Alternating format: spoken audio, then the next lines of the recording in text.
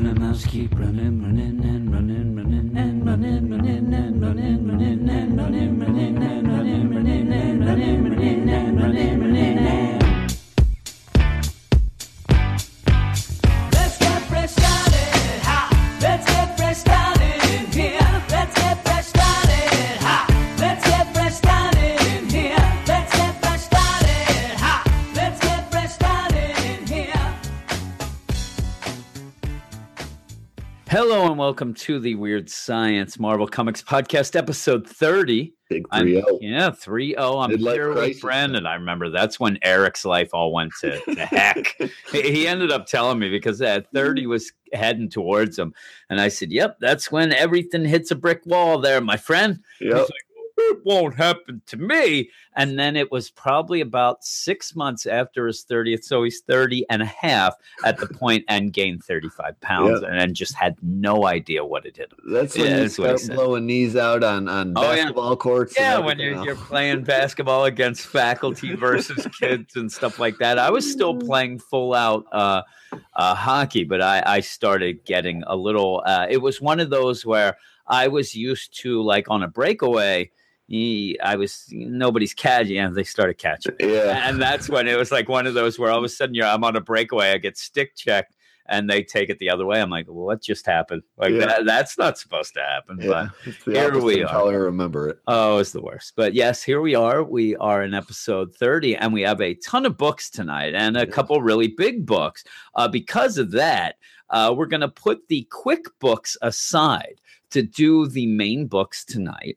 And we will be adding some extra ones like a Captain America or a Thor for next week's podcast. So those two especially will be on next week's podcast because we do have a bunch of books, and we're going to start with Avengers number 10. Also, I do have to mention that Double A Ron will be with us later.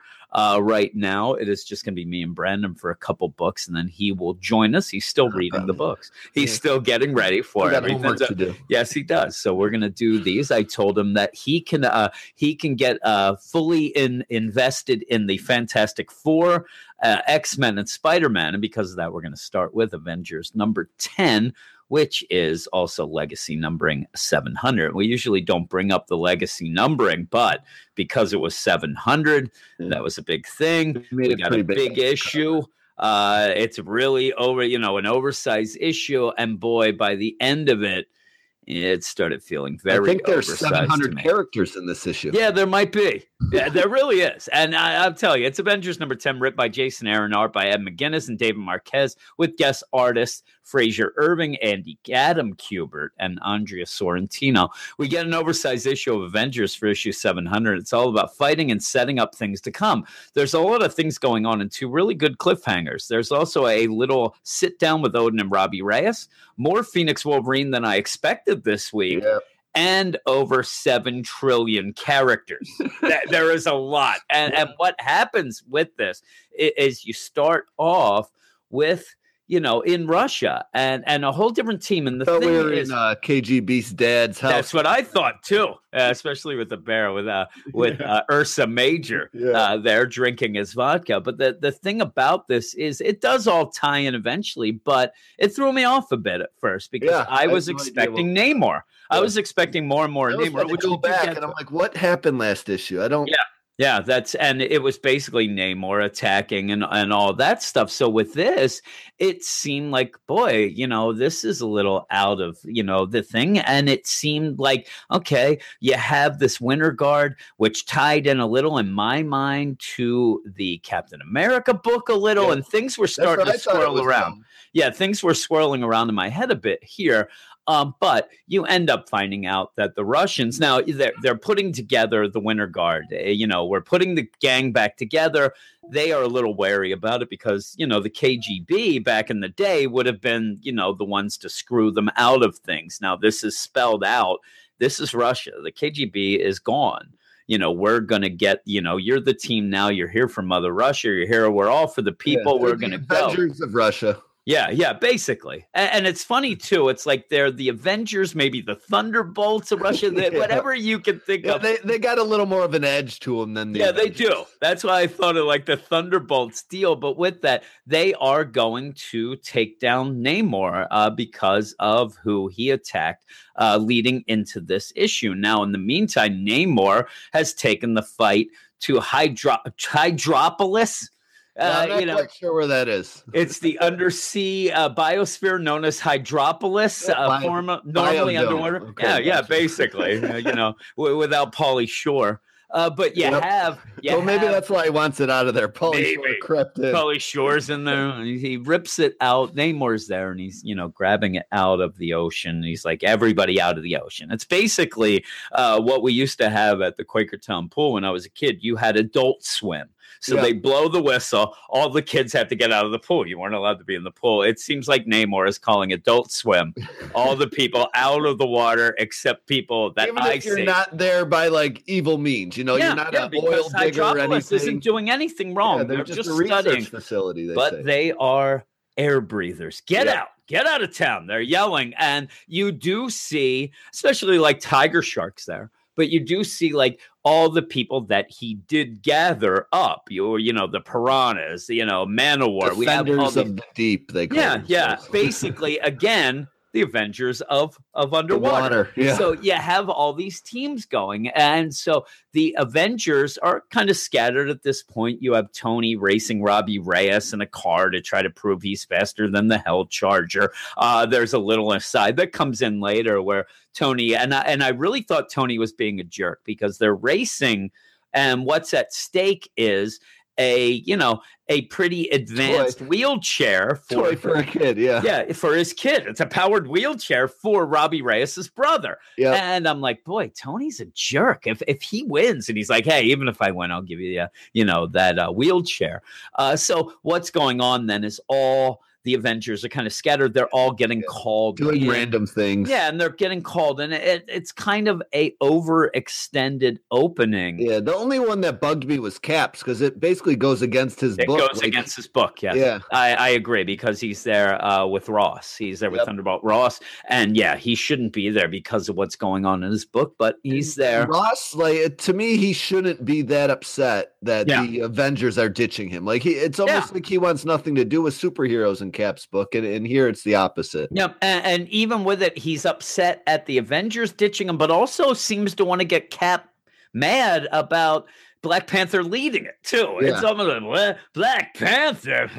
You know what? If it's not a guy with the star on his chest, I'm like, he's a little mad. I think about I'll say it, the race stuff, and then because he's a scumbag. Yeah. And then he's also he is a scumbag. To Wakanda, you know what I'm saying? It's not America's toy anymore, per se. Yeah. So he seems to be upset, which he goes off then and kind of does his own thing here. But the middle section, pretty much of this book, is just these three teams: Namor's team, the Winter Guard, and the Avengers just fighting. And there is a decent enough setup for the Winter Guard. Yeah. If we're going to see them a lot, I guess we're going to see them down the line a little more because they really do a pretty, I'm not going to say a great job, but they do an extended job of the Avengers. And basically it's one of those where it's, if it's me and you fighting, and we're in this book, you're the Winter Guard, I'm the Avengers.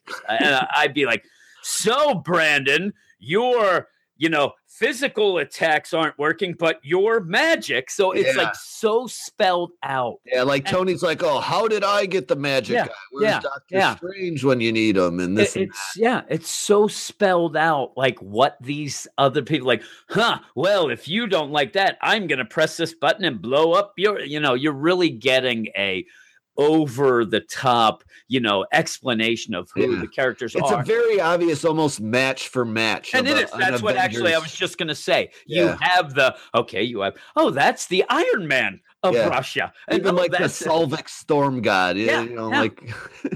And so when you have this, but then you finally do get to kind of the gist of it back to Namor, who's basically like, you know what? I hate you guys. I don't like you. Black Panther especially. I told you before. Yeah, they have a deep history. Yeah, we have some problems here. Now let's fight again. And they start fighting again. But in the meantime, the whole idea of the Avengers being there is just kind of like, okay, Hydropolis, they haven't done anything wrong. We got to get these people out. Safety, yeah. The Russian, the Winter Guard want to get Namor because of what he did to the they Russian. They don't care about the people being hurt or caught in the crossfire. They're just getting Namor at all costs, and the Avengers are more concerned really with the welfare of the people. It continues a lot of like the trash talking throughout all of them. Like the Avengers, like we got to protect the people. The Winter Guard, we don't care of people. They're not our people. Let's kill. And they're fighting. And you have like, crazy, you smell like vodka. You're this. And you do have that one panel where it's just like then both teams there facing off. In the meantime, you have General Ross hears about this and they're like, what should we do? He's like, we shouldn't get involved in this. Like, let them kill themselves. But if not, get me the agent. Like, get me the agent. We need him. And you find out that it is Agent Coulson. And this is where I said, this is like the first cliffhanger because Ross is there. He's trying to put together things. And it's Agent Coulson with the Squadron Supreme of America. He has the guys there ready to do, pretty much go against the Avengers. Well, I think that they were already obviously trying to get something going, but once Ross heard from Cap, hey, we're not dealing with you. You're not anything to do with us.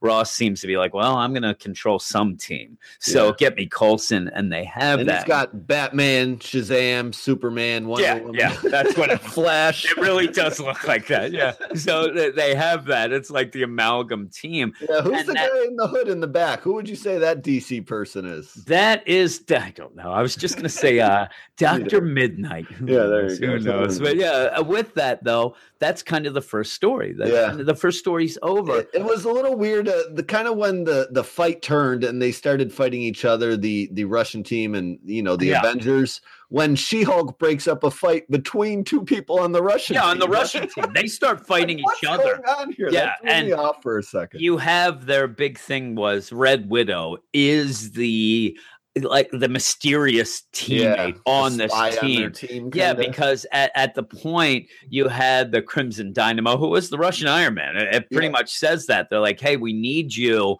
You're in charge. You're going to do this. Well, Red Widow's really in charge. And he even called it out in the beginning. He's like, listen, I know I'm not really in charge. This one back here is. And they're like, no. You're in charge now. No, he was right. and so you have that. But with that, you also had, like we said at the beginning, you had them separate and you had little character moments where you even had Carol Danvers saying to Thor, like, man, you and Jennifer, huh? You're an item. Well, what's going on with that? Thee do not know. Does thou liketh me? And you had the whole deal. That was kind of funny, but it was okay. But you had these little character moments there at the beginning.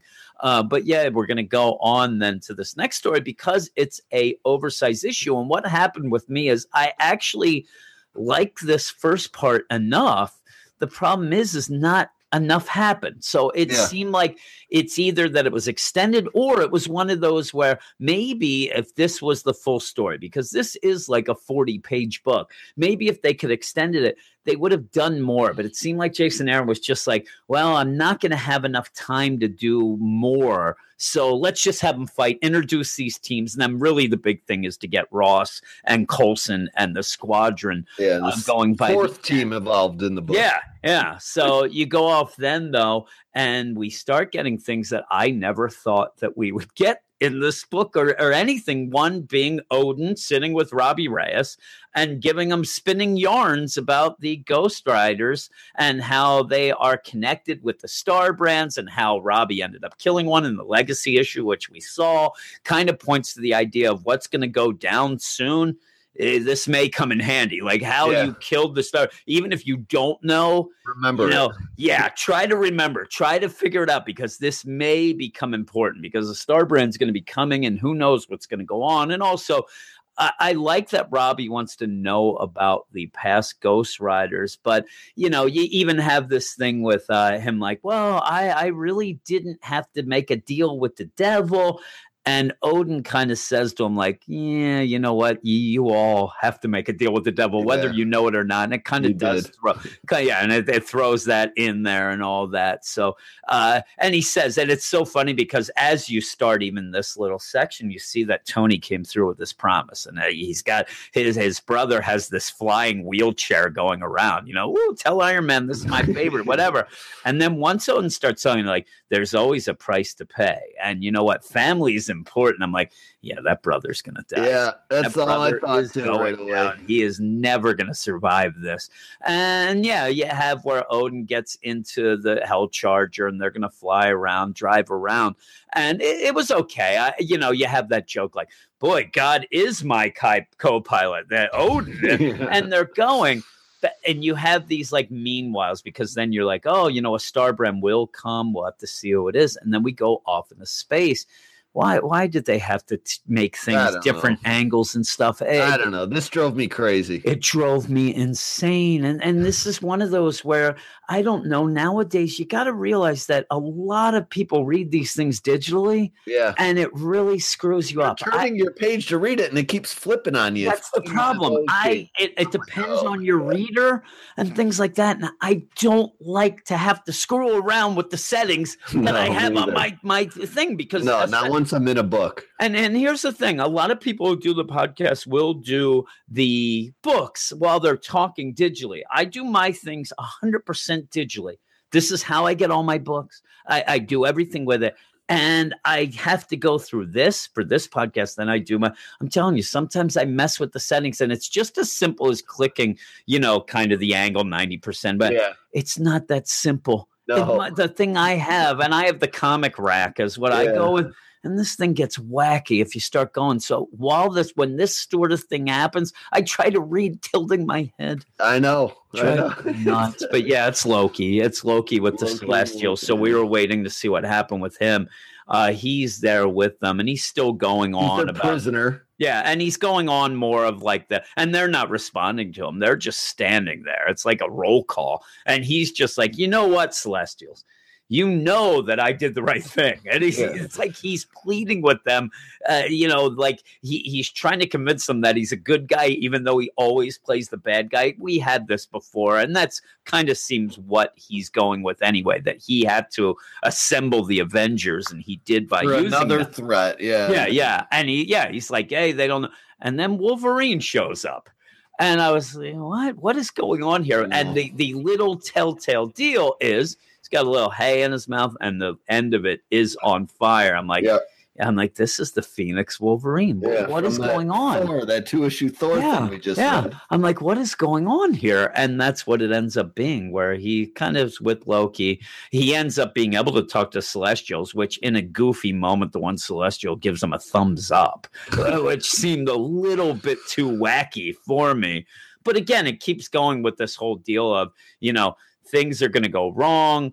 We have this big thing coming, but also Loki, I'm going to give you a little wink, wink. I'm going to give you a wink, wink. We're going to get out of here. And was the wink, wink. And he's like, that was the signal, Loki. Let's run. Get out of here. Out of here. And with this, you do see when he kind of goes all Phoenix, you see a bunch of things. You see Punisher, you see Moon Knight, you see a bunch of Man Thing with the hammer. And Iron Man's head in his hand. Yeah, that's crazy.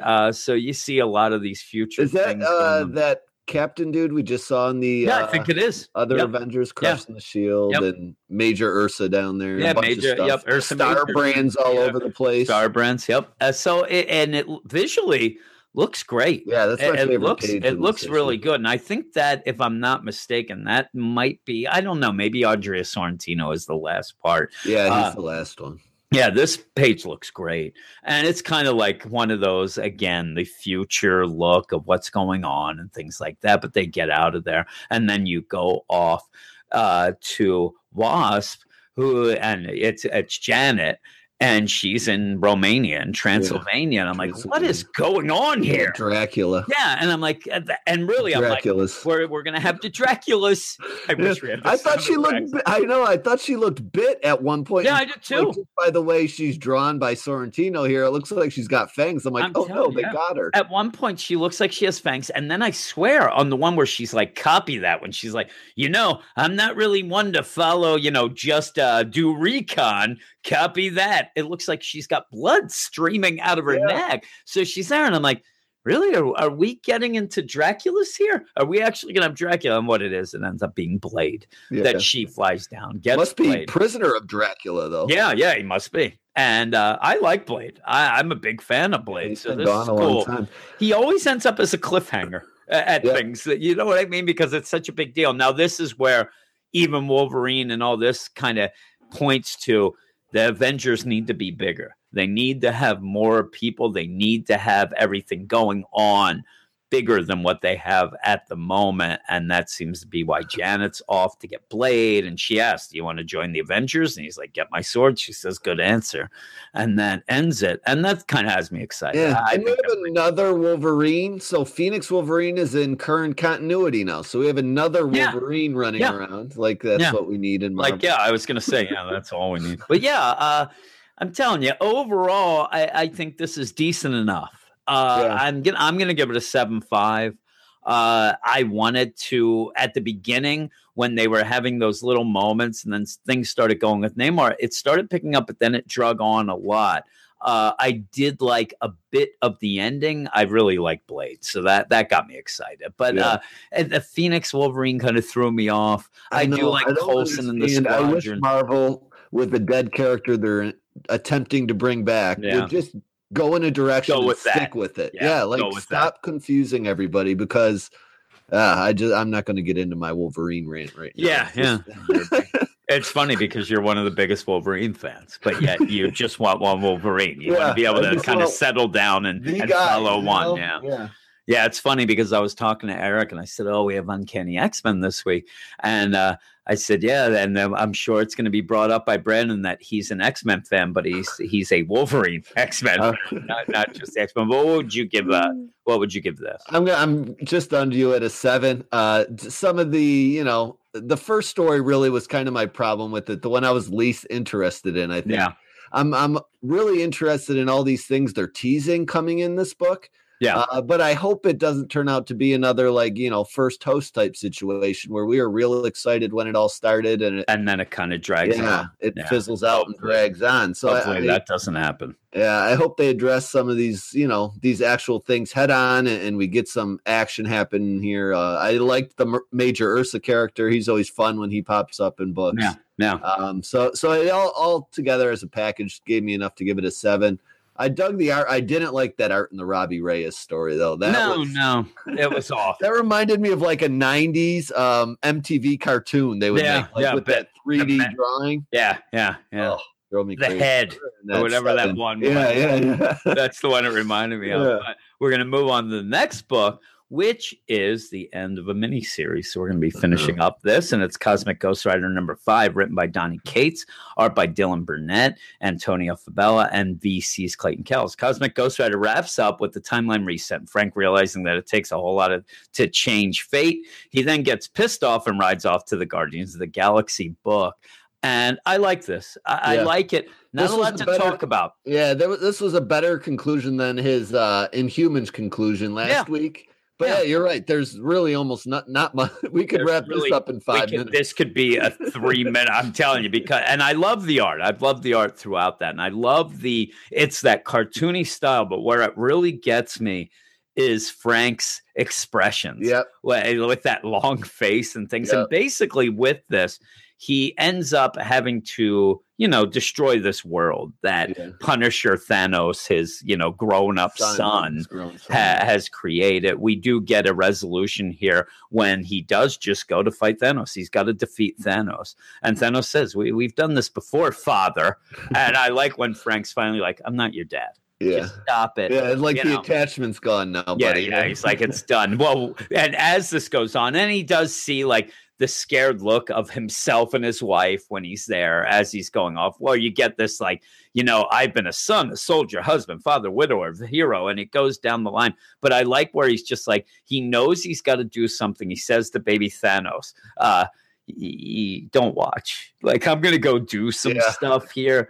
Don't do like Daddy does, because at one point he does blast Thanos over the cliff into that city, into the city that you saw. And baby Thanos is just so excited again. And I love this. I love the little things. There's not much to talk about. But baby Thanos has kind of disappeared from the book the last 2 issues since grown Thanos. And this is where I love this line for what happens, because he just launches Thanos into the city. Baby Thanos is jumping again and again. And he goes, no. And then he looks off to the distance and sees that tower with the Punisher symbol. And he goes, never again. Yeah. He says, listen to me. And it's a nice moment. We've had a setup. We know that the best thing about this isn't baby Thanos, because baby Thanos is baby Thanos. He's there. He's been cute. We've laughed at him. He's had his lines. The thing with this is, throughout this whole mini series, though it's played a lot for goofs throughout this isn't exactly the most serious of stories that we've gotten. But we know what Frank is trying to do. And Frank is trying to make things better. He's legitimately trying to pretty much, in his mind, save the universe and save things. So he says, listen to me, no matter what happens, this isn't on you. You don't have to do anything or be anything you don't want to be. Remember that. And baby Thanos, I don't understand. He's like, yeah, you will. Or you won't. Either way, do me a favor.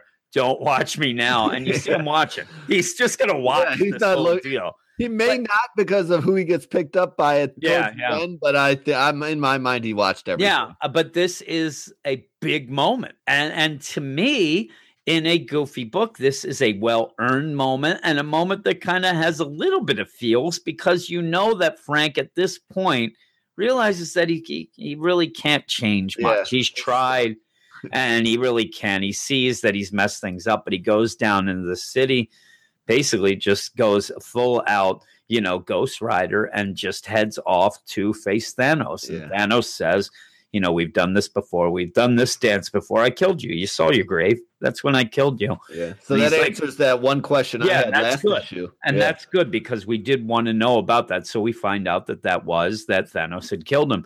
And then he says, we're going to try to change this. I'm going to fight you. And it's great, because then he's like, you know what? It's time for you to get penance. And he's like, you tried that before. Your stupid stare doesn't work on me. He's like, oh, no, I don't mean the stare. And he just goes full out. And even before that, he says, I've laid all, I don't usually go full power. Yeah. If I go full power. Those were my favorite lines of the book, where he's like, you just have no idea how much I hold back. Like, I walk, I could destroy a world. Yeah, and that's the problem. That was a sweet line, Yeah, and that's a problem. If he realizes that, so he has held back. He's like, I'm not going to hold back just as much right now. I am going to destroy, and he does. He destroys him, and then rips his skull off, and then starts screaming at it. Then he crushes it. I mean, it is so awesome. Over the top. And then where you have, out of nowhere, a girl comes down. Hey, are you Frank Castle? Hey, by the way, is Cable with you? Like, no. Like, oh, I have this for him. He needed soon. Don't worry. Yeah, he needed this. Time jumps, and I'm like, oh, there's his way out. He's got that. The reset button. Yep, and he goes back to the farm where he is there with his wife, and it's funny because he's playing with baby Thanos, and Thanos has soiled himself, and Ghost Rider, Frank goes there, he's like, put the baby down, and then I even like this where he's actually even trying to teach himself a lesson of this world where, I'm sorry, don't hurt me. It's like, don't beg. Don't ever beg. But as he walks away. To the end, the dialogue was just short, sweet, and to the point. Oh, it's so I really good. Loved it. Yeah. And with this, you get this thing where this is another thing with baby Thanos. And maybe you can say that this has a big effect on him too. Because baby Thanos is like, you're going to take me back, right? And he's like, yep, that's what we're going to do.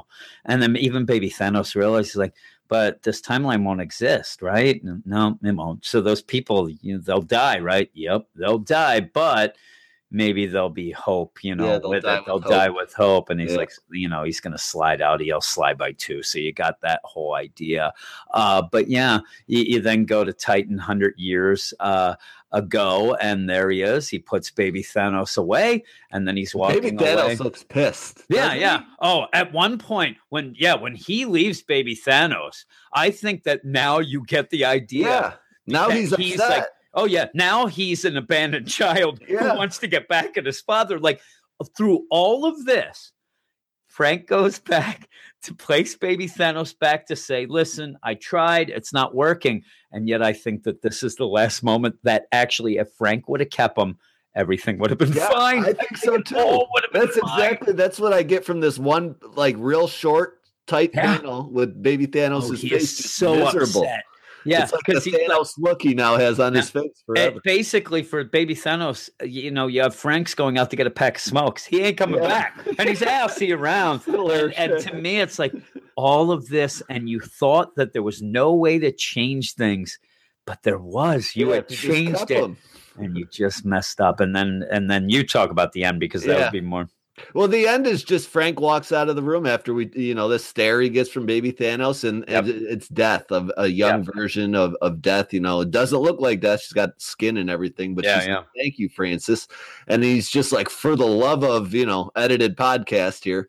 He's like, thanks for what? And he's like, well, she goes, somebody had to teach him how to kill. Yeah. And that's what it ends up with. His legacy now is leaving Thanos and knowing how to kill, instead of keeping him cute little baby Thanos soiling himself. He and they just kept back and forth. He's just like, why him? Why can't you just leave him alone? She's And that's it even continues with that good moment where he's even still acting like a father. Like, he's like, just leave him alone. Please give this kid a chance. Can't there be second chances? She's like, nope.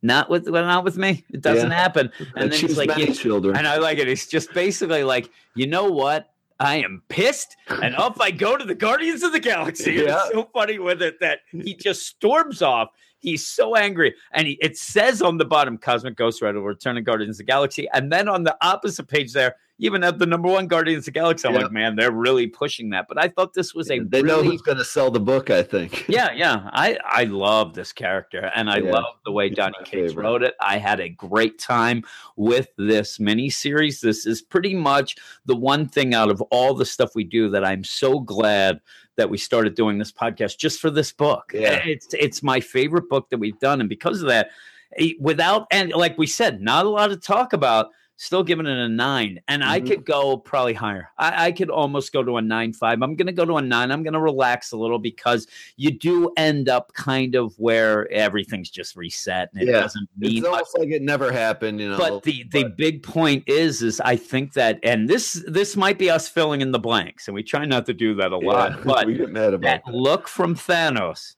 Thanos, to me, shows this wasn't just the simple, oh, well, let's replace this. It's all going to set. You still could have changed it. And he doesn't. He doesn't, because he just doesn't realize. I also think you could even say that at this point, he's so upset with himself. He's actually seen a happy version of himself with his wife that he had to destroy. Because he was getting rid of, he also saw what happened with Punisher Thanos, and it all went wrong. So he thinks he's a defeated man. And he's just like, I think that he was hoping he'd just put baby Thanos there. Baby Thanos would have learned his lesson and, grew up. But the pissed off look on baby Thanos really makes this makes the whole story for me. It's so good. It's a great ending. Yeah, it is. I was really scared when I picked up the book. I'm like, I hope this one doesn't kind of flutter out at the end, like so many comic book stories kind of end up doing. And it just was a good wraparound conclusion where, you're kind of left to an open interpretation about how Frank and Thanos would have really ended. But I don't know. I feel like there's enough there. We're not, quote unquote, filling in the blank. And really, I mean, we're talking about a timeline changing, is it real or not type of story. The week that Mr. Miracle came out, I'd sooner read this. And this is a 5-issue. It was just much more like sweet and to the point. You know what I'm saying? Like you understood everything that happened kind of in a similar way in Mr. Miracle, but just with a better better way of storytelling. Yep. Yeah. Mr. Miracle was 12 issues. This was 5. I'd read this 3 times through, and I'd read 15 issues of this than that. So I want to buy a book for Christmas for someone. You say, well, this will get you into comics, possibly. Yeah. This might be one of them because you don't need to really know a whole lot about any. No, and it's funny too because you do have a lot of characters getting thrown in, but they're thrown in a way that's fun. Mm-hmm. I mean, like at one point Galactus is there, he's jumping around. You have the Watcher there, but they are done in a way that's kind of not integral to everything going on. But if you know what they are, or it makes you go and learn about them, it makes it, which that's how I kind of was, and it made it even better. I really, really liked it. I liked it so much.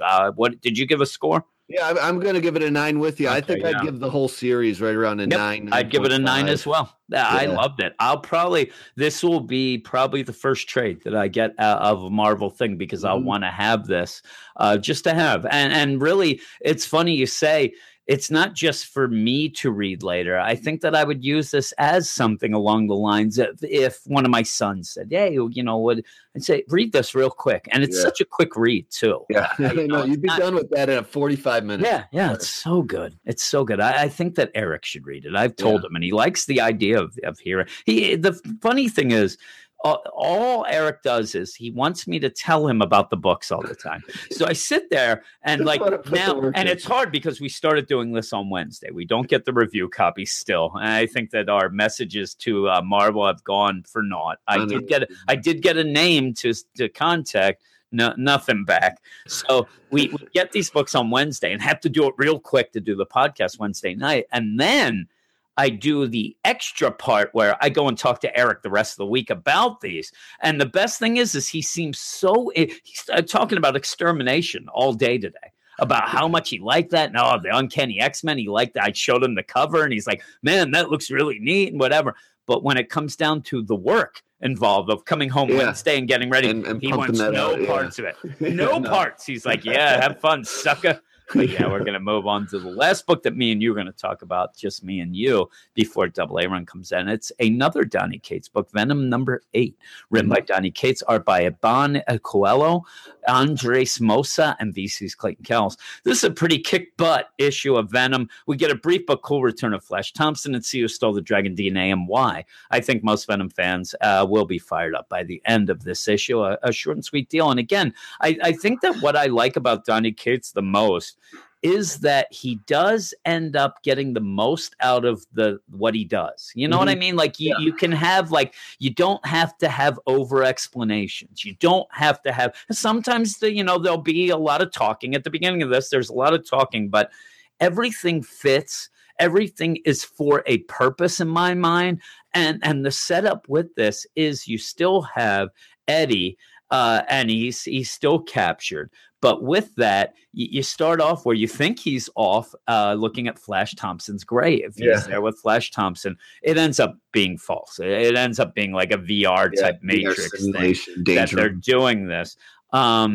And this leads to more of this talk because they think that he has gotten the symbiote dragon DNA. They're still going with who was it who ended up stealing this DNA. But with that, you get this whole the maker saying evil Reed Richards. Yeah. So you have him and talking about it, but he throws out that whole idea because the big thing with Eddie now is that his symbiote, he can't really talk to it. It's lost connection to the host. The dragon's down, and to me, it's very similar to if you had a Green Lantern ring and you haven't recharged it. So, he has to go, he can't go to space, but he kind of has to. He has to go to the home planet, and all this stuff would have been the way to kind of recharge things, and he hasn't. So the symbiote is just almost like a primordial reactionary thing now. It just goes off instincts. There's no reasoning with it. There's no talking to it. There's no response. And we found that out before. So with this,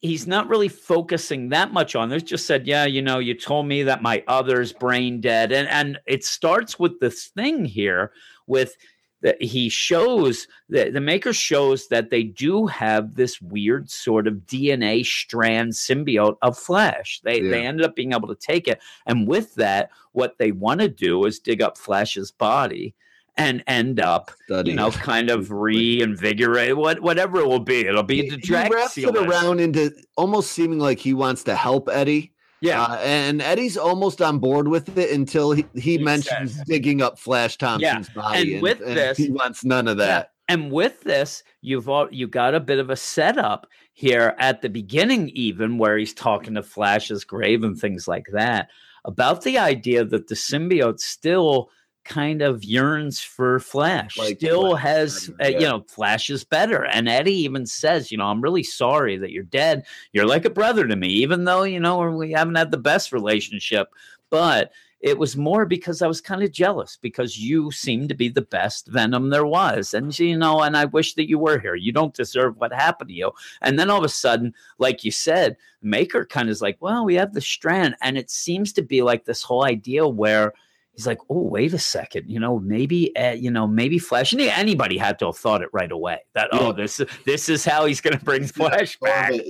Yeah. And so, but it's not that simple, because what happens is about that whole digging up his body, and Eddie goes nuts, and the symbiote goes nuts, and they start just smashing the Maker, just smashing his face into the ground. But he gets attacked, and they pretty much anti-Venom soldiers. They have sonic guns and things. And with that, they end up going, and the symbiote grabs this DNA strand of Flash, and it ends up breaking and then kind of combines with him.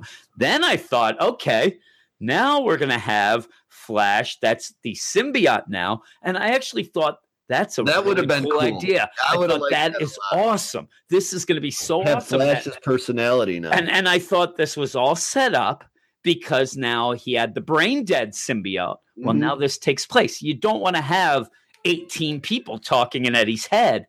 But if it's just Flash now, that's awesome. The problem is it burns off. I know, it goes away. I'm like, really? Because at this point, he turns into Flash. It's Flash Venom in Eddie going. He goes all Agent Venom. He's got the guns and his tentacles. It's so awesome. And even Eddie's like, boy, Flash was pretty kick butt. Yeah, and they start that doing it to get out. I love that comic when he was Venom. I really thought, I was so excited that that's what we were going to get. And it ends up where, they leave.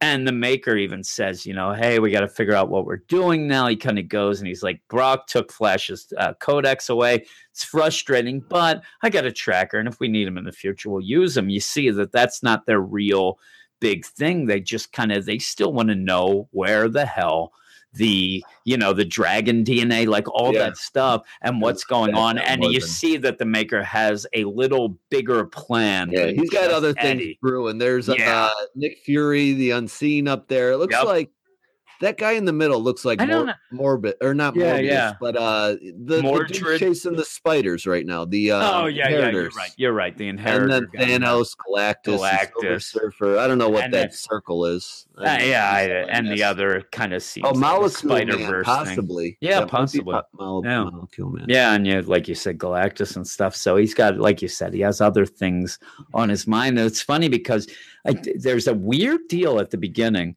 where you have the Maker say, like, what would you do if you got out? And he's like, you would, and he even says to him, to Eddie, you'd probably go to San Francisco, right? To your dad. You had some problems there. And he's like, no, I think I'd go visit Flash's grave. And that goes, so to me, he does go right to Flash's grave then. And I think that this is definitely to show you that the Maker really isn't that concerned right now, because he already told him where he'd go. Yeah, he knows exactly where he'd go, and that's exactly where he has a tracker as well. Going. Yeah, and he goes. The two places he told him he wasn't going is where he goes. It's exactly where he'd go. And he has a tracker, so you're like, the Maker, all this was going on, but I really wish Flash was still involved. So you do see him go. He says goodbye to Flash. He's like, you know what? I'll carry you. You burned off. I don't hear you anymore. It was kind of neat that I did. You're kind of fully dead now. But I'll still have a piece of you wherever I go. And then he goes off to San Francisco, which was the second place to his house, where if you remember, they kind of pull it out at the beginning of this as well. He did end up waking up. The symbiote had taken him to his father's house. And remember when he woke up and there was that other little kid where he, come on in. I can't remember his name. And it really threw Eddie off that it looked like his dad had started another stepbrother or something. Yeah, it seemed like his dad Half brother, started maybe. another family, and he seemed really thrown off. But then you end with a hooded figure going through a cave and ends up handing over a thing. Now, again, this is where I say that Donny Cates is really good with things. We already have fully spelled out with the vial of Flash Thompson. So when this vial gets handed over to this person, you kind of get the idea of what it might be. You know what I mean? And this is more of this dragon thing and the vessel and all this stuff going on. But he's already set that up, so you don't have to end a cliffhanger with all this exposition of, here it is, a vial, this is a this, and a DNA strand. We've already gotten that. He just hands it over and goes. And then you see that they're pretty much going to try to remake Carnage, is how it ends. He's dead. They're trying to bring him back to life. It was very well spelled out before that of bringing Flashback that way with the vial he had. So I really, just to point out how well Donny Cates does this, he wants to give you a cliffhanger that's all about the shock of the cliffhanger. Yeah. He doesn't want to explain things. It's almost like explaining a joke then. And that's not good. So you can't have a cliffhanger where you see that it's going to be Carnage and then, well, we're going to get this and we're going to get the body. And no, you've already gotten that info. So when they hand that and he goes and you see it's Carnage, then you're like, oh, crap. You know, that's it's all put together for you. Yeah, I really like it. I really think that this book is just so well put together. And where I had been down a little, even by the time Eric was just about to leave, I was a little down on this book. Not this issue. I really like this issue. I really like the whole thing with Flash. I got upset that it burned off. But by the end, having Carnage as the cliffhanger that they're going to make him and stuff like that. The only thing that I don't like is just the idea that you don't have the real symbiote yet. Yeah. You know, you just have this. I miss him already. Yeah. Yeah. I need him to, like, that was the good thing. So now you just have Eddie walking around talking to himself. I like it when a pity party for the most part. Yeah. So that's the only thing that but he has gone through some crap, so I can see how it is. But I still like this. But I give it an 8. I love the art. I could even go as high as an 8.5 probably, but I'm going to stick with the 8. But I'm really enjoying it again, so I'm excited to see what's going to go on. What would you give it? Yeah, I'm rolling with an 8 for this one too. The cliffhanger really grabbed me by the end because I knew that Carnage one shot was coming out, and I was just real happy they did such a good job of setting it up in this book that it's just not a stupid superhero or supervillain resurrection now. It just has a little more sense to it behind it. Just a line throwing it away. Oh, I'm back again, or I got better. Something like that.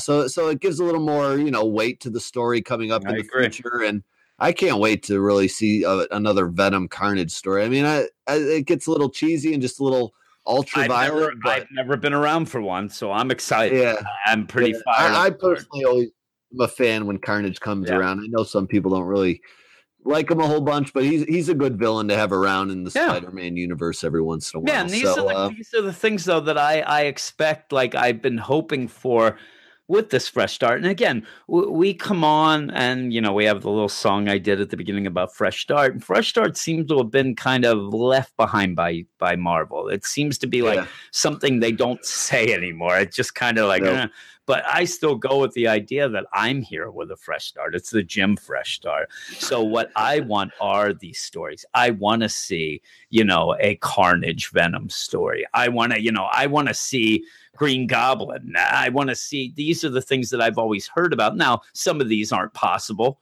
Some of them aren't going to happen, but those are the sort of things that would get me excited because I haven't been around for that. Now, I haven't been around for, say, the 8 million times that Spider-Man's a clone, but I already have a dual Spider-Man story under my belt. So at least I had that, but that's kind of the things that I want. And, this is exciting. And with that, this book has been all about kind of revamping the whole universe of Venom and things like that. This feels like it's more back to what a lot of people, and people love this book. And it's such a big seller, too, for a Venom book. But I see some of the people who are detractors of it are just like, I've seen this before, this Venom stuff with, you got to recreate this and that. Tell me what the symbiotes are or whatever. But I think that most people will get excited, at least for a little, to have Carnage. So. Yeah, it's well done. And his writing has such a more immediate payoff than so many other people. Just that drag things out for 25 issues when you almost know what the answer is going to be. It's just like, tell it to me, Yeah. He doesn't hold your hand either. So you see everything, combo of everything seeded throughout the story, and then boom, it's all wrapped up in one issue. Yeah, and pointing out the whole deal. Like I said, you get Flash Thompson's DNA strand symbiote thing at the beginning. He does everything seems to have a purpose, and the purpose isn't 7 issues down the line. Yeah. The purpose is at the cliffhanger, or the purpose is 6 pages from then, or at the most the next issue. Right. You know what I mean? There's not a lot of string along, and that's why you have a lot of people do mini series, and we just talked about Cosmic Ghost Rider, where every issue had something strong about it. Yeah. He almost sat there and every issue has to be good in its own self. We have a lot of these mini series where you will have an issue. DC does the 6-issue mini, and I can tell you right now, the 4th issue is almost always nonsense setup. It almost is. Yeah. And then you get to the 5th issue, which half of that is to lead to a big cliffhanger for the end. He does not play that way, and he's so good. And again, one of the reasons why I'm glad we do this Marvel podcast is for him as well, just to enjoy his books. And then, Death of the Inhumans, I thought it was a little stinker of an ending. It wasn't awful, but it was kind of a stinker. So it's not like we're saying he's. I'm just glad I don't have to listen to the excuse of, it's a 100-issue story for my payoff. Well, I don't need that. Way more payoff in 8 issues of Venom than I have in 58 issues. And I think with this whole Venom story, like you said, he doesn't hold your hand. It's not a stupid story. No, it's got some nuances to it and things like that. So, but I don't need something that at the end, oh man, it really makes you think of what the hell happened, because I don't know. You have the stuff and you get excited for the next issue. That pretty much the basic thing in my reading of a comic, and I would say that most comic writers, what you're supposed to do is have an engaging story, and then when it ends, you want to read the next issue. Yeah. And his issues always have me do that. But that is it for the first half of the podcast. We're going to go off now to be joined by Aaron for the second half. All right, and Aaron's with us, and we're going to start off with what, Brandon? Amazing Spider-Man #9, written by Nick Spencer, art by Humberto Ramos, Michelle Brandini, Victor Alabanza, Edgar Delgado, Eric Archienga, and VC's Joe Carmanga.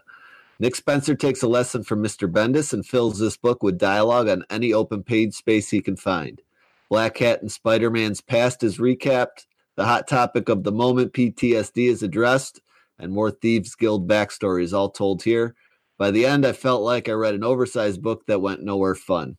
Get to the fireworks factory already, Nick Spencer. On board. Yeah, I'll give you one thing. I mean, I've read some over-the-top Bendis dialogue. There's a lot of dialogue here. At points, I was enjoying it a little more than I think you were, Brandon. And it's more of, and Aaron even said that it is Nick Spencer's version of Sanctuary from Heroes in Crisis. Now, the thing that I like about this Sanctuary is nobody dies. And also, it seems to be set up for something good, and it seems like it may even play off for a little bit of fun and some smiles and things like that, since it's Jarvis that seems to be the head of it. And it's PTSD, but it's also kind of the support group for people who have this weird life of not being superheroes, but having superheroes. This would be like a support group for wives of the military, and not even wives, but partners, family members of that. So that them you have to cope with them being off. And they even say it's almost like you hear a lot of times where, and I always see it in movies or TV shows where the police officer, the cop's going off and says to the wife, you don't know what it's like. I'm on the thin blue line, baby. And then she says to him, like, you don't know what it's like to have to sit here and not know what the heck's going on with you. I'm just here and I got to worry about you. So I actually really like that. It's a weird concept just to throw in here, mainly in my mind, because it didn't really seem like Mary Jane needed it that much. That's the biggest problem I have with it. It feels a little forced in because of who she encounters as her cliffhanger from last issue. And that's what feels a little forced in, but her pulling back also kind of makes it feel less forced. Yeah, it's just a weird deal of the idea if you would sit there and think about like all the, I'm not just talking Marvel, but of all the, characters all around or whatever, and say who would need this support group. Well, first off, Willie Lumpkin's there. He even says like, I just delivered their mail, but he's there because the problem is he always ends up in the line of fire a lot of times. Hey, he just got shrapnel to the heart in that Black Panther Deadpool issue a couple weeks. So he's there. But I just don't think of Mary Jane as that. Mary Jane even, has broken up with Pete and stuff like that. And it's just weird to kind of go. But I like the concept, I think. But the problem is basically you have two things going on in this issue. You have Black Cat and Spider-Man around to go to the Thieves Guild. And then you have this kind of sanctuary type deal going on. And I don't know if I like either of them full out. You know what I mean? Like each of them are kind of going, and it's just, I don't know. I just didn't have a whole lot of fun with like exploring this Thieves Guild more. I feel like I got the gist of it last issue, and just repeating what it's all about again here is just, it feels like a waste of page space. I mean, they do tie it into, Black Cat's being a young kid. Yeah, you see that and how she became part of that. I mean, it doesn't do a whole lot for me, and I've been reading Spider-Man for a long time. And so that might be part of the problem, actually. Yeah, the backstory. This is a lot of backstory for people that haven't been reading it. Yeah, that's the new thing, reader friendly. I'm a new reader, and I see this, and yet I didn't know the story. But I wasn't really amazed by what the story was. I actually, if you would have really pinned me down, I may have come up with something similar. I mean, not exactly, but I would have been just like, I really don't care that much. She looks hot, and she's always with, she's kind of the back and forth with Pete and, Spider-Man and stuff like that. But the one thing I did like there was the tie-in that the Thieves Guild were involved in that heist. The Lufthansa heist, which was the one that was done in Goodfellas. So I was excited about that. That was the big Goodfellas heist when they ended up, stealing stuff from that airport stuff. But yeah, with it though, you don't. It's a quick issue. Even with it, there's a lot of reading, so that slows you down. But there's not a lot going on, but you do go. No, that's kind of what I was, we're recapping just things we've already known or seen Spider-Man's past. And then really the only new development is we find out Black Cat wants half the heroes things. Yeah, that's a big thing. Because she says, I know I'm still part of this Thieves Guild. I can take you to the safe houses, whatever. We can go get your guys' stuff. Pete does get his, he gets the web slingers back, but you see all the other things. But yeah, then Black Cat's like, I'm taking half of it. And you're like, what? Like he thought that she was there, for the goodness of her heart. Good, to do that. And she's dummy Pete. Yeah, dummy. But yeah, you go, and it's funny too because this came up this week where I was asked, and it was kind of spelled out as well that where DC takes 3 months to make an issue. It's usually a 3-month process. So whatever we read this week was probably finished 3 months ago. Marvel goes like 3 weeks. They're very quick. And I swear to God, when they go to that meeting, that's like the sanctuary, those, flying little sentries or whatever, it really does seem like this is making fun of the sanctuary. It really does. And with that, it could be. And that one kid at the blurry face in the left corner is Genki. Okay, yeah. That's Genki, and the middle one's probably Pepper Potts. Yeah. It was either Pepper Potts or and there's Genki. And the top left one I was thinking would be Foggy Nelson. Yeah. The middle top one the only one I could think of was like Donald Blake. I don't know. Professor X. It looks like a bald-headed white guy with a purple tie. It's Brian Michael Bendis. The thing about this, though, is funny, though, just with that one panel. Also, I would have laughed. Now, really, full out, if that was a 9-panel page, with all the people. Yep. And I would have hands down, they're making fun of them. Got an extra point from me. Yes. Now, the thing about it, though, is in a roundabout way, it does kind of point out that the Marvel universe has a lot more of these kind of normal people involved with the superheroes than DC, because really think about who would be here from the DC universe. If you did have the DC deal, obviously you would think that Alfred would be the one starting it. Yeah. But in my mind, you go right to heroes, not the people on the side. Because Holly? Would it be Holly?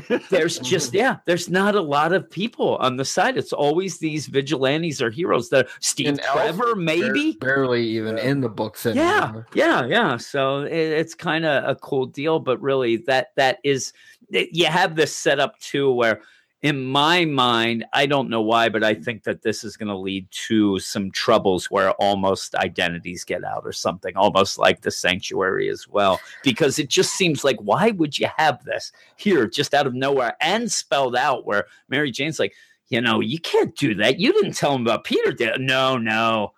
You don't tell anybody anything. Well, it just seems weird. I don't know. That girl's kind of straight up, though, because she's a cop. Oh, I'm saying I don't think she's going to. I think that maybe somebody's going to try to infiltrate this and try to do something. Yeah, I don't think it ends well. Like, I don't think this is just. It's just weird to just get thrown out. Yeah, it just is weird to throw it out. I hope they keep it just kind of. It would be funny on the side. Straight up, just go back to this where all of a sudden the next. We don't see it for a couple issues, and then all of a sudden Mary Jane goes and like they start talking, a lot of trash on all the people, and then it would be funny because then you'd have, even with the blurry faces, where you'd have Foggy like talking about, the guy's blind and he doesn't even listen, like, and really they're coming to a bit of a disaster, and with Daredevil coming up anyway, so maybe he'll need that. But I do like the idea. But yeah, by the end, it's just basically, hey, I'm going to keep half the stuff. Oh man, Black Cat, I can't believe you. You're going to do that? Oh no. There's the Thieves Guild of found us. And then it ends, and it's very quick. The thing about this is, though, I'm not that irritated by it. It's not like it's the greatest issue, but I wasn't angry at the end. I was just it's kind of what it is. And, I'm just still a little let down. He had me on board for a little bit after. You were. I forget on board. That was that Boomerang stuff, and then this Thieves Guild stuff has come along, and it's just kind of killed my momentum I had going for a little bit, and I still enjoy it enough. It's just not.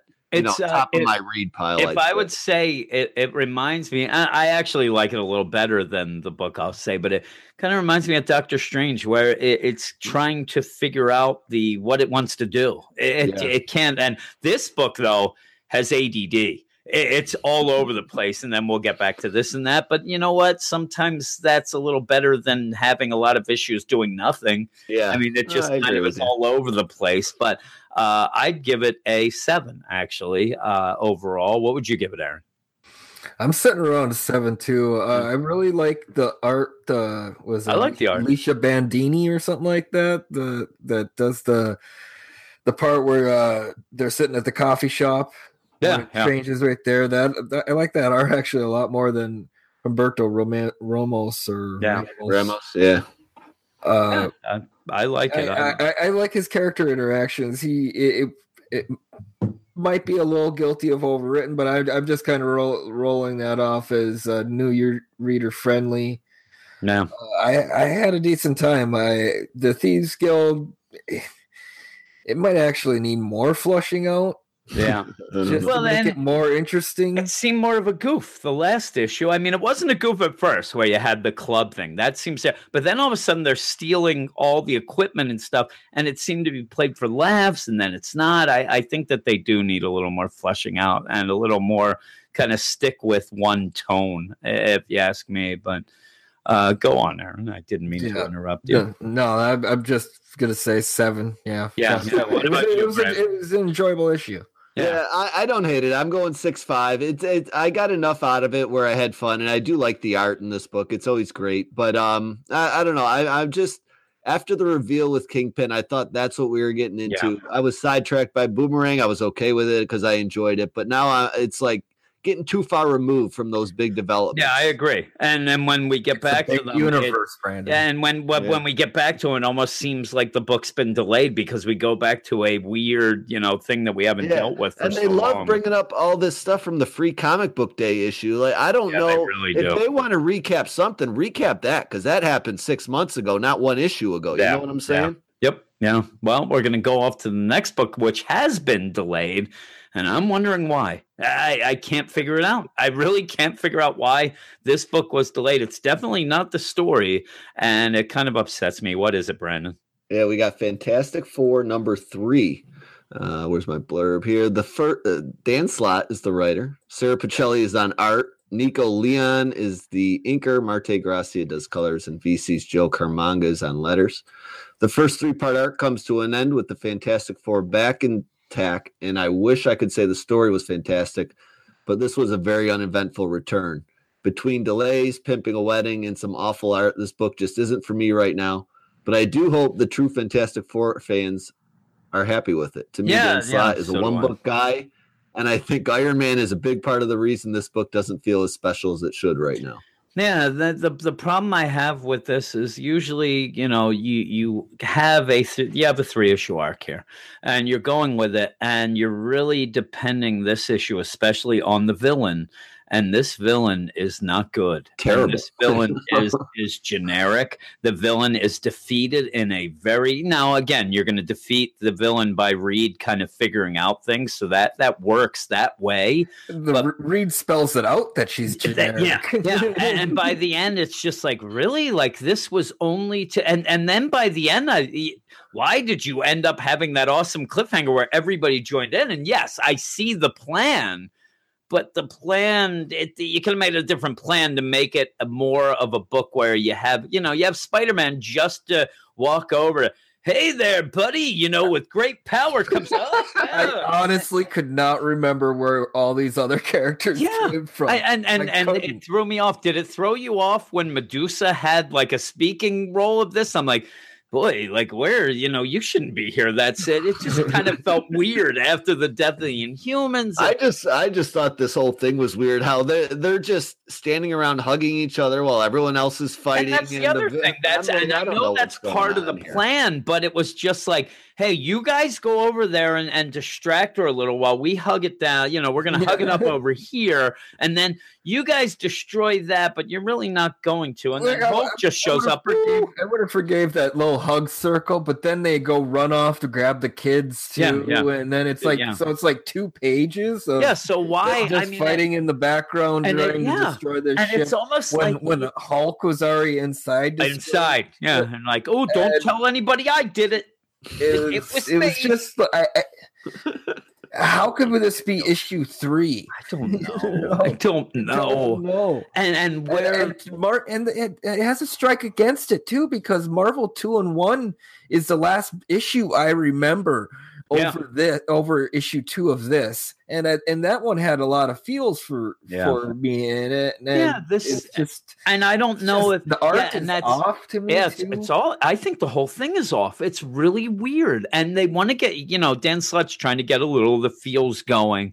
But then also you have to have like the whole deal where it's like, I don't know, Dad, I don't know if I can do this. Yes, you can. And then the villain's like, you made worlds. We already had this. I mean, you even have some recap and stuff like that. And the villain is so, like you said, Reed even spells out. And really the way that they solve it is basically destroy everything but one escape pod, and then say to her at the end, well, time out. Like, I'm telling you, the worst part of this villain, who's talking a lot of trash throughout this, is that instead of the villain monologue, she's asleep at the wheel. Yeah, what is she doing? What is she doing? No, I don't know. At one point, the Fantastic Four are hugging each other, and she's off doing something. And I really, and the worst part of this whole deal, by the end, you really, and this is me just being, cynical and kind of a jerk. I almost want one of the heroes to die so that they can throw shade at the Fantastic Four for going over and making this plan. Like, Miss Thang is dead. she's dead. You see her at the one. Well, that was the other thing. They're throwing like just people that are in the Fantastic Four from all different eras and continuities, and I don't have. Yeah, you have multiversal things going on, and really most of the time that spells some fun times, and really spells some fun times art wise. And that's off here too. No, this art is not good. I've seen Sarah Pichelli do some great. Yes, I have too. I like Sarah Pichelli. Not good. I don't know what it's not. And it's Nico Leon and Sarah Pichelli, and I don't really know Nico Leon that much, but I've seen Sarah Pichelli art, and I like it. So where's the delay? What caused it? Was it the art wasn't done? Because again, was it that they had to change things? Because if this is what it got changed to, I want to see what the original thing was. And really, all this is to just get the Fantastic Four together and get them back, and basically for Ben to say, "Hey, by the way, I'm getting married." That's basically what you get. Don't really do the artists any favors by trying to put every single freaking person in here twice. Yeah, like you're reading an X-Men book, you got so many double characters. But even so, like you have sometimes with these, like you will have a book with this, and like you said, there's tons of characters, whatever. But there'll be at least one page where you're like, okay, that's the 80% of the time they spend. It'll usually be the page with all the characters, and that kind of is at that beginning. At the beginning, they're all standing there with the family reunion deal on that. And boy, that looks crappy. It looks terrible. Look at Wolverine. Nobody looks good. There's Wolverine not one character that I can be like, oh, that's what she's got a grasp on. There's nobody. Spider-Man looks bad. Everybody looks bad. I'm telling you, Miss Thing in the back of looks like Jesus. It looks like a halo around her head. What is going on? And yeah, basically all of this then also where it drove me nuts is you have the villain like, you know what, Reed? I told you years ago that this would happen. He's like, you know what? I remember when I was trying to figure out the formula to prevent the end of the world, the end of the universe. And I thought, okay, this is kind of funny. And then it's like, it was insulting. You lose. I'm like, really? Now, basically it's freaking Rocky 4 now. You lose. I'm like, oh, what's going on? But yeah, with that, you end up with them together and off they go. So we have them together now. And hopefully what we'll get now is, the start of what would really be the series start going. You have the kids, you've established that they have grown up a bit when you had, oh man, you really grew and all that. So you see that, their interactions with the rest of the DCU or MCU. And I do kind of like that, if anything, of me just jumping in where I do see that, say, Spider-Man has a bit of an interaction with the kids and stuff. And even that, though, they even have that big thing with Iceman and Johnny. And then you have the Mr. Bobby Drake, please explain, what does not canon mean? I'm like, oh, please, let's get out of this. Awful jokes. Yeah, let's get out of this. It all. Yeah. This will make you laugh. This is a 10 out of 10 on the roundup here. If you're not on board with this Fantastic Four yet, it's time to reevaluate your relationship with comics as a whole because really? Thank you, buddy. I'm glad that guy's the gatekeeper of comic lovers. We are the toxic fandom over here, apparently, because I did not like anything. I'll explain this. I'll explain this to this podcast as well, like I do on the other. Toxic fandom does not mean you're not allowed to like something. Everybody's allowed to like and dislike anything they want. Toxic fandom is that guy telling me now that I should just give up comics. That's where I don't like it. It's me saying, hey, listen, if you like this Fantastic Four, you better go get your head checked, buddy. Like, that's toxic fandom, throwing shade and hating on somebody just because, whatever. Nonsense. There's no reason why, if I don't like this comic, that all of a sudden I just made my day. How did Sue take what the hell's the kid's name? Her boy's name? Powerhouse? Yeah, Powerhouse. Yeah. I don't know. It ends up making him kind of, incorporeal when she grabs him. He's not Kitty Pryde. I know. And turns him invisible, and nobody can touch. Maybe that was more. I thought when someone's invisible does not mean you cannot feel them. No, I'm with you there. I totally agree. Like he disappears doesn't mean you don't have a hold of him. Yeah, she's got him by his throat, and like And she doesn't even disappear right away. She's like, "Oh, I'm gonna do a circle around you. I'm intimidating or something." I don't know, because she's coming right at her, and then all of a sudden she's at the opposite side of her, like she's swooped around, and then just grabbed the boy. And the villain gave her the idea to do that too. Exactly. I don't know. Go ask Charlie. Charlie Ridgely. Dear Charlie, how dare you tell me that I should give him jerk? Oh my God. I'm gonna get toxic in a minute. I should reevaluate, please.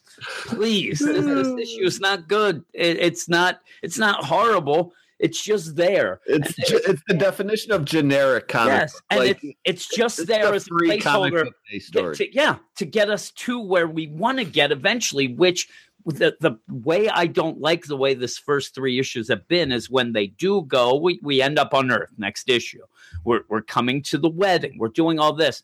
This will never be referenced again. This stuff of, oh man, remember when we were fighting that generic woman villain who couldn't do anything and then talked a lot? I can't believe they allowed this one to steal the thunder of Marvel 2-in-1. Yeah, it literally stole the thunder of it. And dropped significantly. Wouldn't you think that they would have been better served where you end 2-in-1 and then start the Fantastic Four by letting 2-in-1 maybe do the transition to instead of this?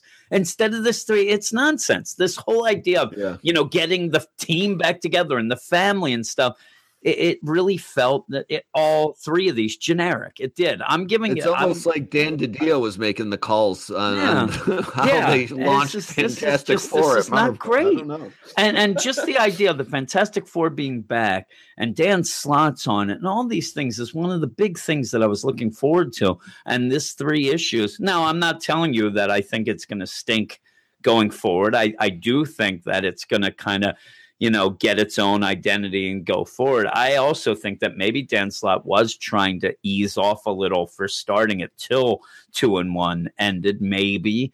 I don't know. This doesn't feel right. It doesn't feel like the big return. It feels like Bendis' Man of Steel. Yeah. It feels like something that's just not quite there. And what done the same way, Yeah, it's just weird. So with that, I'm telling you, I hate to give it less than a 6 because 6 is what I have a gut feeling about. I don't like the art that much, though, and that's usually what will keep me above. So I'm going to actually go 5.5, and that's, it's kind of a positive 5.5. I mean, it's positive in the way that I'm glad we're done these 3 issues, and now it's almost like this is the preseason. Now game 1 starts the next issue. And they're going with a new artist too. Yeah, and I'm telling you, next issue we have game 1, and it's a division game to start the season. You better come out fired up. Hopefully you'll enjoy the other Fantastic Four he's creating. Yeah. Because that's what's next issue. Oh, great. Well, here we go. But yeah, this is a 5.5, and it's a 5.5. Like I would say that Brandon would say that the Buffalo Bills season so far has been a 5.5. Actually, I'd say. Do you think the Buffalo Bills right now are 3? Yeah, they're lower than a 5 out of 10. I mean, geez. We've played 4 quarterbacks this year. Eagles are a 4 out of 10 right now, too. Yeah, they are. Yeah, they're really hurting. But what would you give it, Brandon? I'm going to go just a flat 5 out of 10. I mean, I just didn't like the art. You don't love comics. You're out.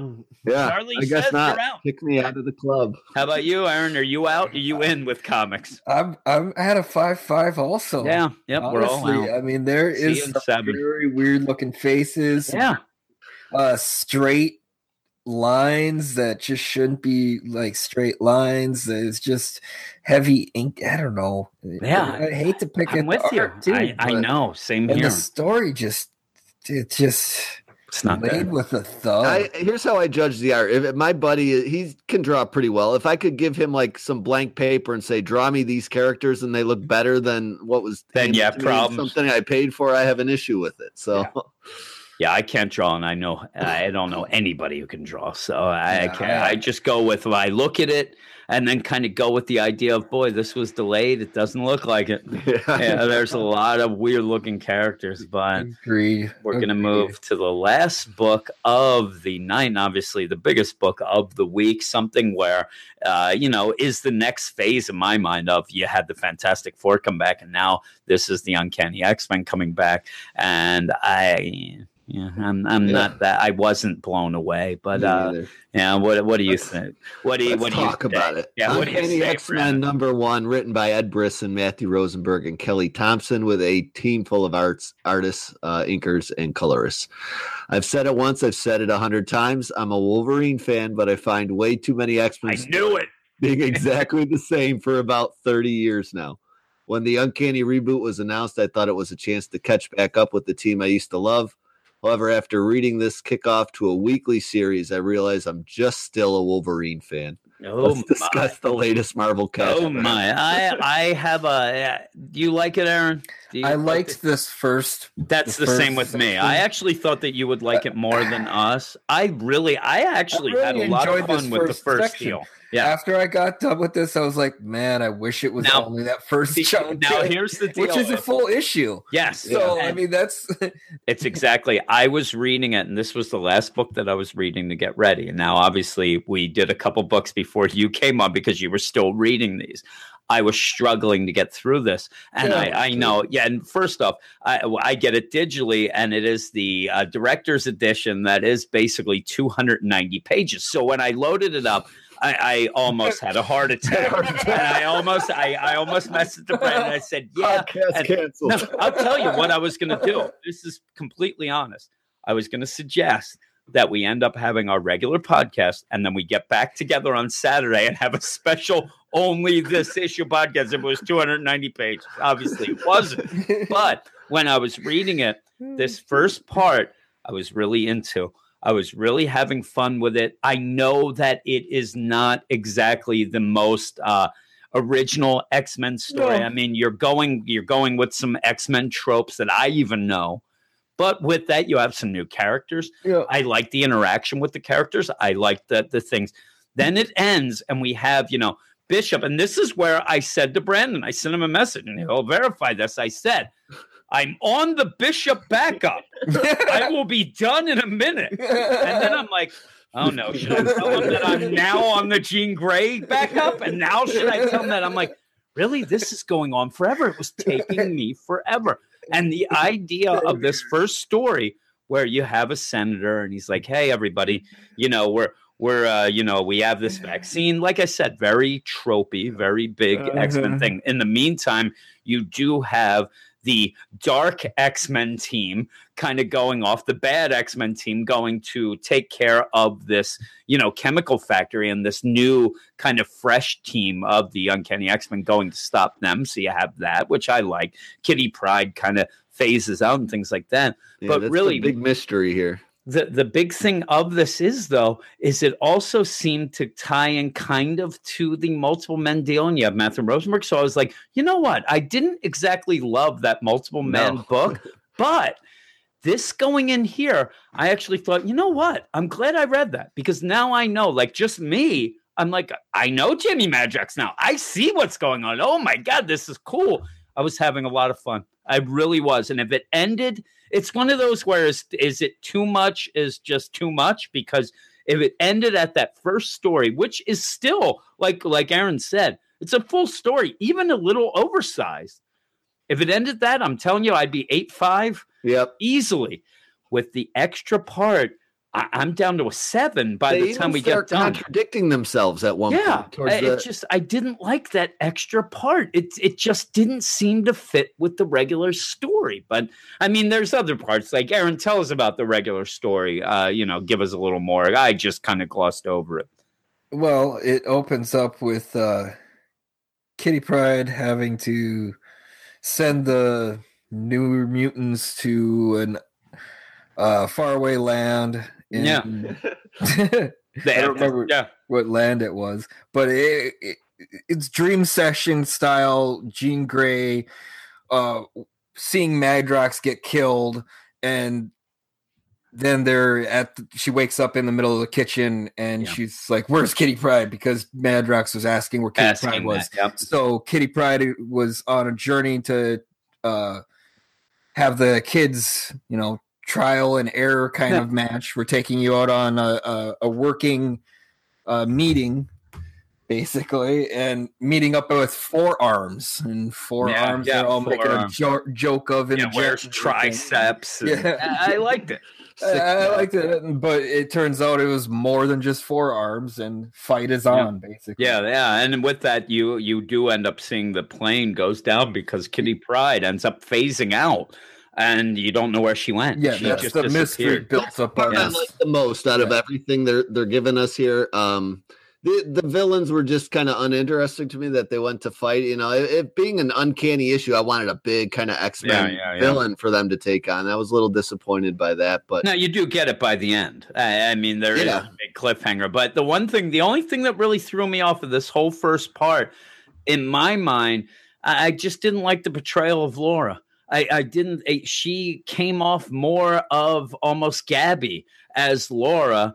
And she did a little bit, and not having Gabby with Laura now, I don't play that. If you have Laura, you have to have Gabby, and it just feels weird for her to be there. But she's too jokey to me. She hasn't been jokey like that, and it threw me off a bit. But I do like the part with Laura where she takes everybody out with the fastball special. Yeah, I'm talking more of when she has the orange slices on her things. There was another part too. I was thinking, you put orange slices on your claws, you suck those back into your arms, that's gonna sting. I don't care if you're a mutant or not. It will. That's like having ulcers in your mouth and eating lemons. Then I tell you, I want to point you towards a little bit of unfortunate art. Go to page 14 where what's the chick that has the body armor? Her armor. Armor. That's her name. Yeah, Armor. She's punching that beast, that Wolverine knockoff in the ground, and his arm is reaching up, and it looks like it's firmly planted on her boob.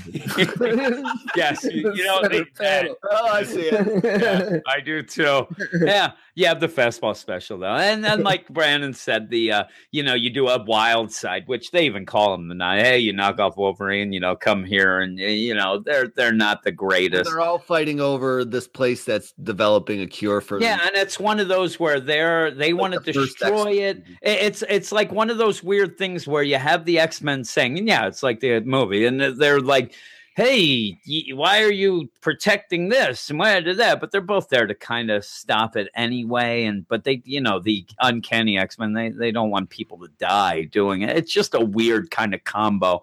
And then it goes off to the senator, and he's talking, hey, we gotta, we have a cure, we can do this, everybody can get it. It's Senator Ashton Allen. You have a bunch of the X-Men in the crowd. You have this weird deal where it looks like Kitty Pryde is supposed to get up and kind of give a speech on their side of things. At one point, it seems like Bobby's going to get up and he's going to give his comedy routine, his stylings. I do like one thing because Jamie Madrox comes out of nowhere. And she's like, you know what? And he's terrible. So he's like, is this on? He's like, and stuff like that. I do like that Bobby's like, yeah, that Jamie Madrox cracks me up. I thought that was hilarious. Everyone else hates him. Oh, my God. They hate his guts, and he's messing everything up here because in the meantime, he kind of is doing a delay because a bunch of him are showing up, and you get this whole idea of, Jamie's there to save the center, but the center is getting taken away, and he's trying to do this, and you don't know what's going on. My issue with it is it ends up, being a pretty big deal who has taken both, Kitty and now the center, but it's really jokey. I don't think he's taken them. I think he's also taken. You think he's taken? No, he is there. You're right. He is kind of put on that big X. So you could be right. Just and he says our captors. I actually just saw it. I'm like, holy crap! But it is Apocalypse. So somebody is gathering them. It is weird though. They have Kitty in this little chair. They have the Senator in a chair, and then they have Apocalypse on this big stone X. Deal. Now, another weird thing throughout this, at the very beginning, you had Beast and Storm in Africa, I believe, and they're like all of a sudden this. Yeah, I didn't. there's a rain that doesn't seem natural, and it's kind of made a lake that is kind of being inhabited by fish and plants a little too quickly. Well, I guess that's a setup for later of whatever's going on. Is the Earth turning into a mutant? Yeah, maybe. The one thing that I thought was a little off as a new reader, basically new reader, and especially with the new team, and then when the Madrox is coming, everybody starts attacking people with the Senators. I wish that they would have spelled out a little better, like the powers of each of the X-Men. Now, I do get the idea of a bunch of them, and I know a bunch of them, but I think that they could have been eased in a little better. But especially the new guys, a lot of the new characters too. Yeah, I mean, even for an issue that's labeled #1, like there's no name. Not really name tags, a lot of nothing anywhere. Like the known X-Men are kind of just thrown out there for you to either know or not know. And I thought that with that, it seemed a little less user friendly than I thought it would be. But yeah, luckily, when they were in that news area. Yes. Yeah. All of a sudden it's just attacks on, and you have things going on. And like, it's even like, I know, Angel. And but I had some issues though there too. So and that's what I'm saying. Some people don't know anything and just want to go. And it just and the other person. Yes. Is it like a North Star? Or, North Star. Yeah, but people wouldn't know this. And even North Star in his outfit, I don't know. Yeah. Well, that's the problem. I think the biggest problem is a lot of them aren't in their outfits. So instead of you don't have the placards or anything going. And I mean, Angel is very recognizable. Yeah, but when you put him next to Cannonball, he's not. Yeah, and people out of outfit. And also people just joining in, they keep going, Warren. And you're like, if you don't know that, you're going to be left in the dust. And I think that some people's heads might be spinning a little after this big press conference goes bad, especially if you don't know Multiple Man, you are completely thrown off. Read that 6-issue mini. I mean, and that's why I said really I'm so glad I did, even though I didn't. And I didn't think they were tying that much. I mean, I had an idea because I saw a variant cover that had multiple men, but I was like, a variant cover could be just like, I wanted to draw this. There was an X-Men variant cover for Spider-Man this week. So with that, it did throw me off, and then it kind of continues with these backups. And first off, the backups come, and I'm not really that was brutal. I'm not really that big on some of the art in these, and there's some of the art with them are artists I actually like. I didn't like it, but you have a Bishop story, a Jean Grey story, an Armor and a Knoll story, and then a epilogue. And the Bishop story, within a page and a half, I almost checked out. And I almost thought to myself, like, okay, this is just going to be nonsense at the end of these. Then all of a sudden, it was Grey Gargoyle, not Beast. Dark Beast. Dark Beast. Well, Sugar Man looks like a monstrosity. That's not any Sugar Man I've ever recognized. He normally looks like a monstrosity, but this is even a bigger monstrosity than he normally looks like. Yeah. He looks like I don't even know, like a garbage pail kid. He looks crazy. But then Bishop, he dies. Sugar Man dies, but that's a robot, isn't it? Yeah, he looks like a robot. Yeah, that's all set up to kind of. Sorry, Sugar Man. So he's apologizing to a robot. Bishop's in the and with it all, and even earlier, with all these, and I didn't get the connection of what the story was, because then you go to Jean Grey, she's there, she's waiting, there for Storm, and an old lady comes to talk, and then things get controlled. This is before the events of the first part. I guess. And I just sat there. I'm like, I am losing. I liked this Jean Grey and the little. I like the art of Jean Grey. Yeah, I like the conversation between her and the old lady a little bit. I mean, it was way over the top, though. It was way over the top, but then just to make the moment with Storm and her that much more sentimental. Yeah, and Storm comes in, and then all of a sudden everybody has powers. They're being controlled. and things go wacky.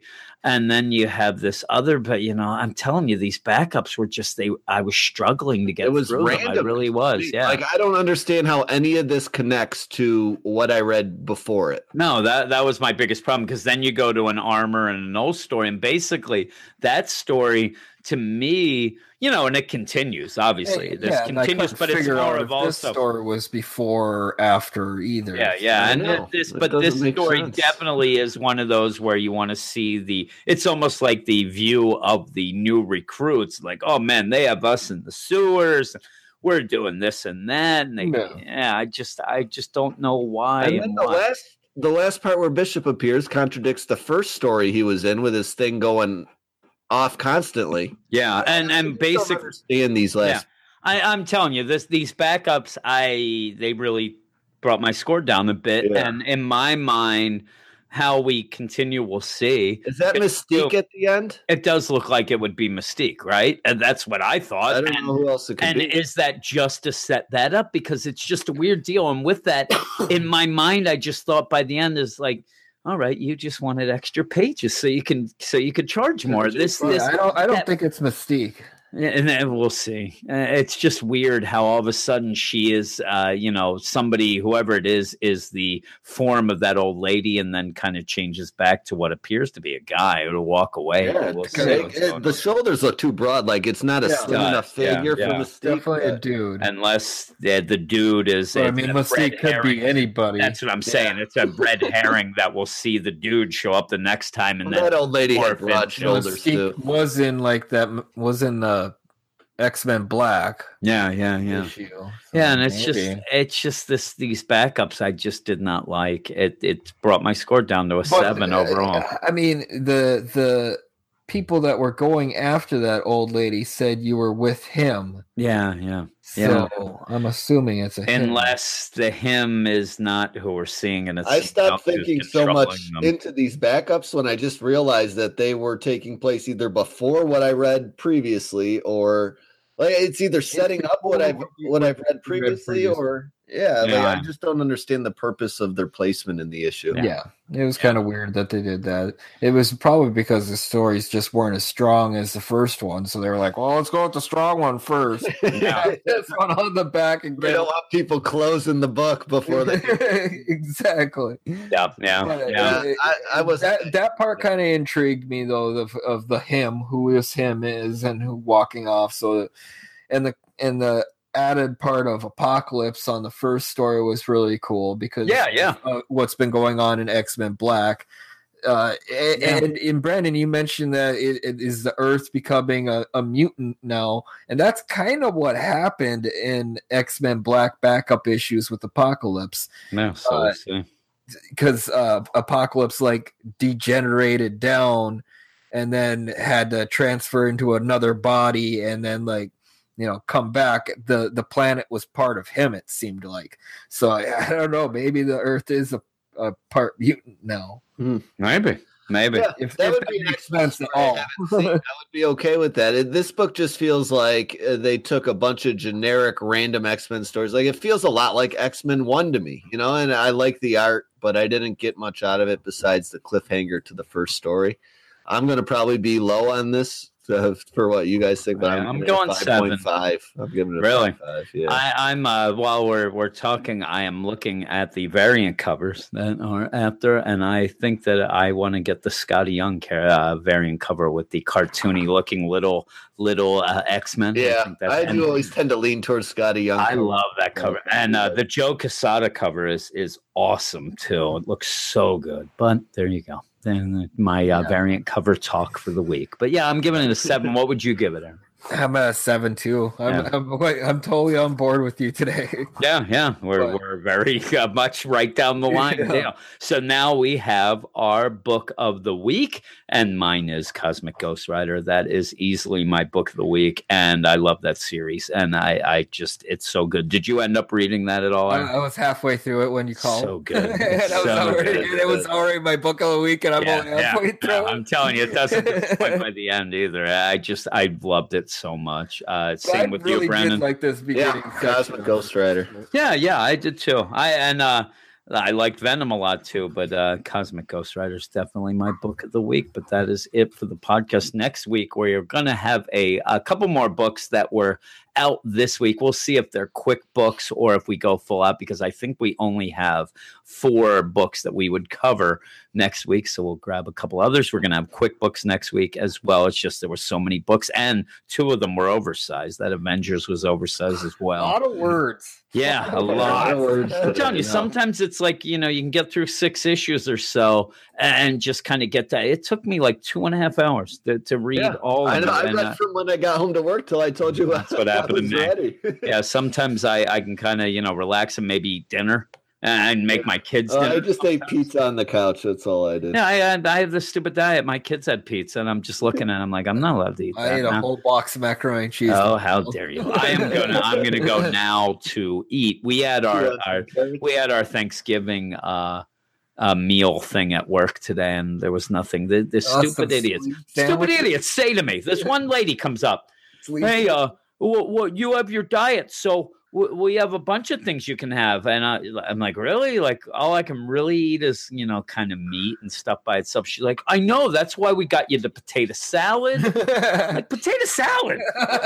Full of mayonnaise and here's the worst. Veggies. So I say to them, and they were being nice. They came out and said, so what can you eat that we're going to have? And I said, well, there's turkey, I guess, right? You're going to lick turkey. The salt off of it for me. I can definitely have turkey. That is full out because, I can't even eat ham because it's got too much stuff in it and stuff. Yeah. So I'm like, okay, I can have turkey. So they're like, okay. So Eric doesn't eat anything because he doesn't want to socialize with them. It's not that he waits till they're all done and then he runs in and eats stuff on the sly, which I did end up having some sleeve apple pie for him. He didn't want it. But I ended up doing it and it fell on the floor anyway. But so I go in, they're like, oh, here it is. So they go, here it is. Here's your the turkey that we have. I'm like, I hate to be mean, but you put tons of gravy on it. I can't have gravy. What happened? And they're like, oh no. They ended up getting the turkey, cutting it. Every piece of turkey had gravy on it. They just put gravy. They put it in this big. I'm like, I'm out. But I ended up saying, like, thanks a lot. Oh, this is great. I went out. Hey, Eric, you want this? He's like, I'm not eating that. And I throw it away. So and only because Eric upside down plate in the garbage. It was because Eric was giving me shade then. I'm like, yeah, you know what? I might just eat it. They were very nice. She was like, that's what I told you. I knew that you weren't going to stick with this. You jerk. And I threw it away. I was so mad at them. But that's it. That's the talk of food for the week. And then they had tons of cookies. Eric just went to town. I've never seen a guy eat as many cookies as he did today. He really was going. Let's start on the Christmas cookie weight. Huh? Yeah. Oh, he was going with it. So, yeah. But that's it. That's the end of the podcast. And I hope everybody enjoyed it. And we will talk to you again. And the mouse keep running and running and running and running and running and running.